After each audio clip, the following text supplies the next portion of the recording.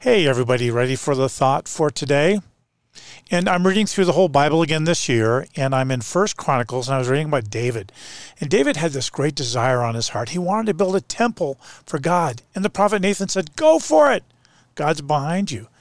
And then God went to Nathan and said, no, actually. And Nathan had to go back. And so what happens is David, who really had this great desire, gets told that he is not to build the temple, but Solomon, his son, would build the temple. Now, the reason? Because David had shed a lot of blood and fought many wars. Now, think about it. Who did David shed the blood and fight the wars for, right? You could see David could be like, what do you mean? Get really angry about it and say, this is not fair. This is just not fair. But you know what David did?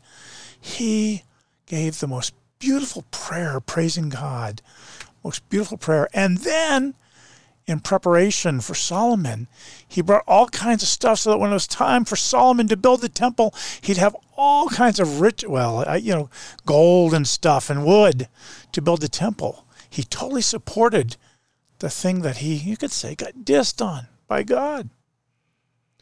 In life, when a decision is made that seems unfair to you, how do you react?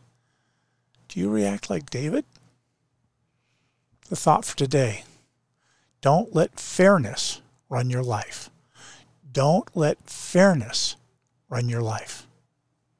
I love you. I'll see you again tomorrow.